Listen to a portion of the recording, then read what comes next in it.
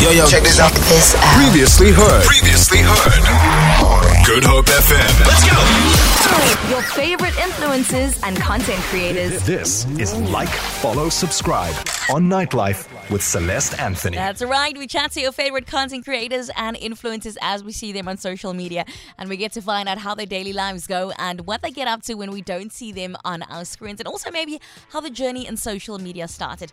Tonight, we're very lucky to be talking to a fashion, hair and beauty influencer with about 57.7 Instagram followers alone and a whopping 32k followers on TikTok. Nuzhah Jacobs, welcome to Good Hope FM.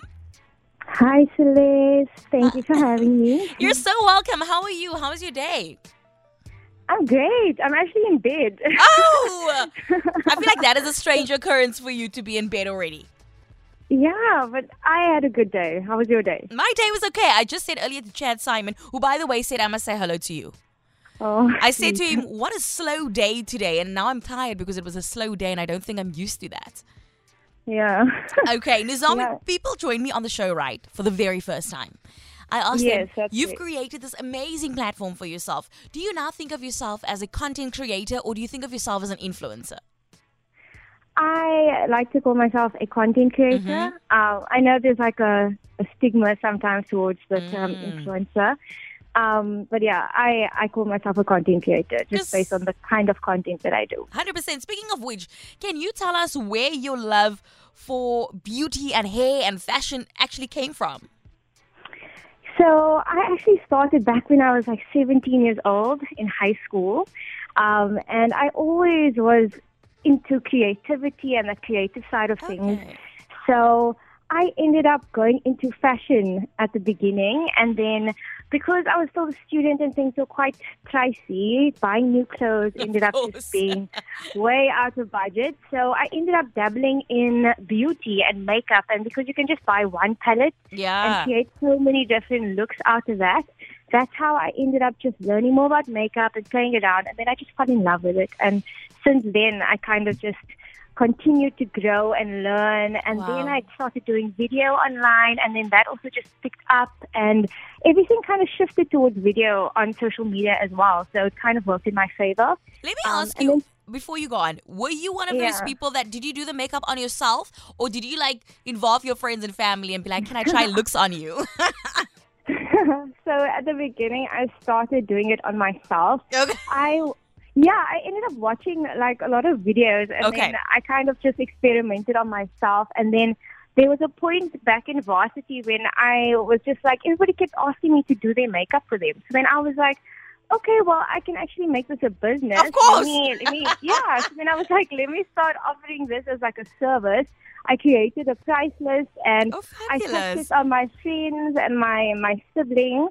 And from there, people just started booking me, and then I ended up doing people's makeup. So that also shifted into a whole other kind of route that I didn't expect it going. I love this for you because, let me be honest with you, even if you're interested in fashion, even if you're interested in beauty and makeup, it doesn't necessarily mean you're going to be any good at it, right? Because I can't do makeup. I have tried, I've watched videos, I just don't have the technique. And so you loved it and committed yourself to it, and you were really talented at it. So tell us where, the social media aspect picked up. You were doing this, you loved it anyway, now you're pulling out a camera. Yeah, so I remember, I'm thinking back to like the first time I started filming. So because I started seeing like video footage was starting to come up on Instagram, because obviously Instagram started out like as an image platform. And then there was that shift. And then I was also like, you know what, I actually really like video. It's very expressive. I can have fun with it. So I bought my first camera. I saved up my money from that. From your business? Makeup. Yes, exactly. Fabulous. And then I ended up buying myself my first professional camera. And then I just played around with it, and I watched YouTube videos on how to work a camera. And my first couple of videos were horrible. I was just thinking back, they were so bad. It's part of the story that had to be horrible for you to look back at it and go, wow, I've grown such a long way. How did the editing, because I really, there's a lot of, as you said earlier, there's a lot of stigma attached to influencers and stuff. But I don't think people understand how technically skilled also you have to be, especially for those of you who do your own editing and stuff. Because me, I can't even do an edit on a TikTok video that I must just put words over. So do you do that yourself? What do you do? How did that even start for you? So also because when I started out, I couldn't afford a videographer. Of course. So everything had to be in-house. And basically when I started doing content creation, I knew that because I'm a one-man kind of a person doing this, I have to make sure that I am skilled in the editing, in the the concept development, in the actual doing the art or doing whatever brief is sent to me. Like, you have to be a jack of all trades when you are a content creator, because especially at the beginning, before you end up getting the money, you're going to have to be doing it yourself. So then once you are able to do it, then you can kind of graduate to the next level, which is being able to employ other people to kind of get on board. And that takes time, and I think people don't realize that. Yeah, it does. It really does. Like I said, I started when I was 17, and every single year I've grown in some other kind of aspect. And it's a journey, and some people are lucky enough to kind of just go viral or get that boost initially. But for most of us, we have to work hard. We have to kind of put in the effort over a the first couple of years, a lot of the times you don't even see the financial gain of being a content creator.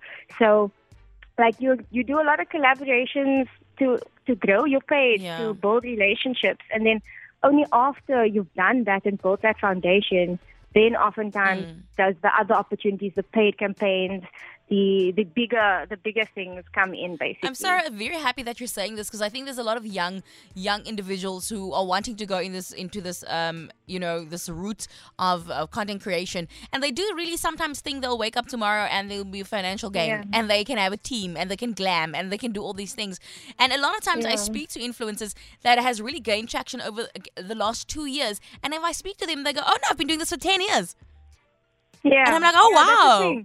So that's another thing. I think a lot of people, when they start, they think it's going to be kind of like a quick jump to a community. It takes time. And a lot of the times, you'll see when you do speak to people, like you said, they're in it for a while, and only towards the end or the last yes, exactly. But because of all that foundation that they've laid previously, when it does pick up, it kind of has that momentum. For sure, and they're entirely prepared in all sides of the things, the business end especially. Nuzhah, we see these beautiful images and beautiful videos that you've created for us to see. But what is it that Nuzhah Jacobs does when she's not on our screens? What do you do to chill out?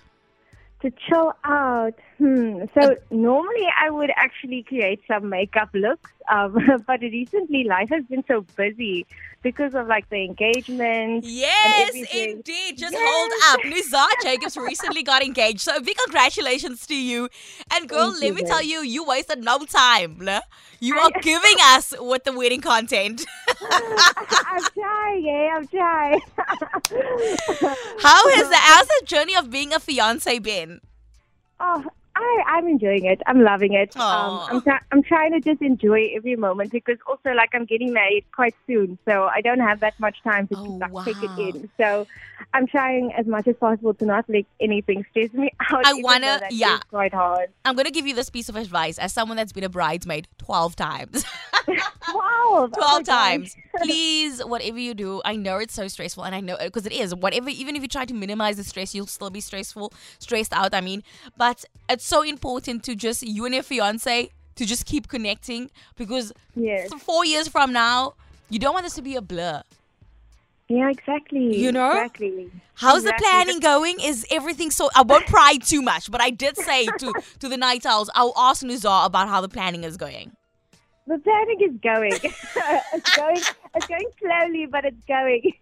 Are you guys prepared for those people that's going to be angry that's not invited to the wedding? You know what? We actually decided we're not doing this huge reception thing. Love it. So we're doing a very we're doing the Islamic part in the morning, and then we're doing quite an intimate thing later on in the day. So you know what? Not everybody's gonna get invited. It's a given. And I always say the people that love you for real, they'll get it. Exactly. And they'll still send you a gift, even though they're not invited. I promise let's you. not go there. Nuzhah, listen, we are holding thumbs and we're holding our toes that we are getting content from your wedding, okay? And leading up everything to it as you've already put out. I know it's so difficult to plan it just by itself, and you're still giving us the content, so we're really appreciative of that. And before I let you go tonight, I want to ask you about, I think it's very obvious for us as the consumers of your content to see the pros, right? There's a lot of fabulous things that happen. You're out at a lot of events. Today you were at an event, I think. It looks lush and it looks stunning, but there's also cons to social media, which we are aware of. Do you want to talk to us about that? Yeah, so I think for me, there's various things that could be a con. I try not to focus on that. Of course. I guess I also, like a lot of people, the privacy is one thing. It's also how much you share. So people can feel very entitled, I guess, to your life, which isn't always like the best thing, because there's obviously certain things that you want to keep private, but there's also a level of kind of information that you do share online. Sure. So people do kind of also have that they want to know. But there is a con to that where sometimes people do kind of cross the line. Yeah. So that's like one of the cons. And then there's just little things. Like some people just aren't the greatest people online. Like they aren't very kind. I've received some very horrible messages, very unprovoked. Oh, wow. So there is that side to social media where you can get some people that just like they can mess up with your mental health a little bit. I understand. So there are those kind of things, but I think also if you do put boundaries in place, and the longer that you are kind of on social media and growing kind of a community, the good outweighs the bad. Oh, beautiful. And you also kind of also grow a bit of a thicker skin. So things that people might say to you, like, you tend to just kind of brush it off. Yeah, because we kind of need to consider our source. If you're on social media and you're bullying me through a user 1567, then I'm going to consider my source. I think what you need to... Sorry, you're speaking, but I was just going to say, a lot of the times it's not even from your own community. No, it's not. You'll check the people that's messaging you these horrible things, and they're not even following you. No, for real. They just want to say something. It's like it to be brave from a distance, most. Yes, those keyboard warriors. But that's just something that, unfortunately, you have to kind of deal with. No, I understand. But if there are like people that are starting or wanting to get into the creative space, that's just something that they should also just keep in mind, that they do need to have a little bit of a tough skin with regards to sometimes what people will say to you, or if there's any negativity that comes into your space, you kind of just have to handle it with grace. Yeah, with grace. That's beautiful. And I was just about to tell you, I think now leading up to your marriage and whatever follows that, people will be intrusive in that. You know what happens after you get married? People are intrusive about, no. Babies, this and this and that. People are intrusive. And I want you just to remember that your marriage and that thing that you're doing there is so sacred that we don't need to know about it. You know what I mean?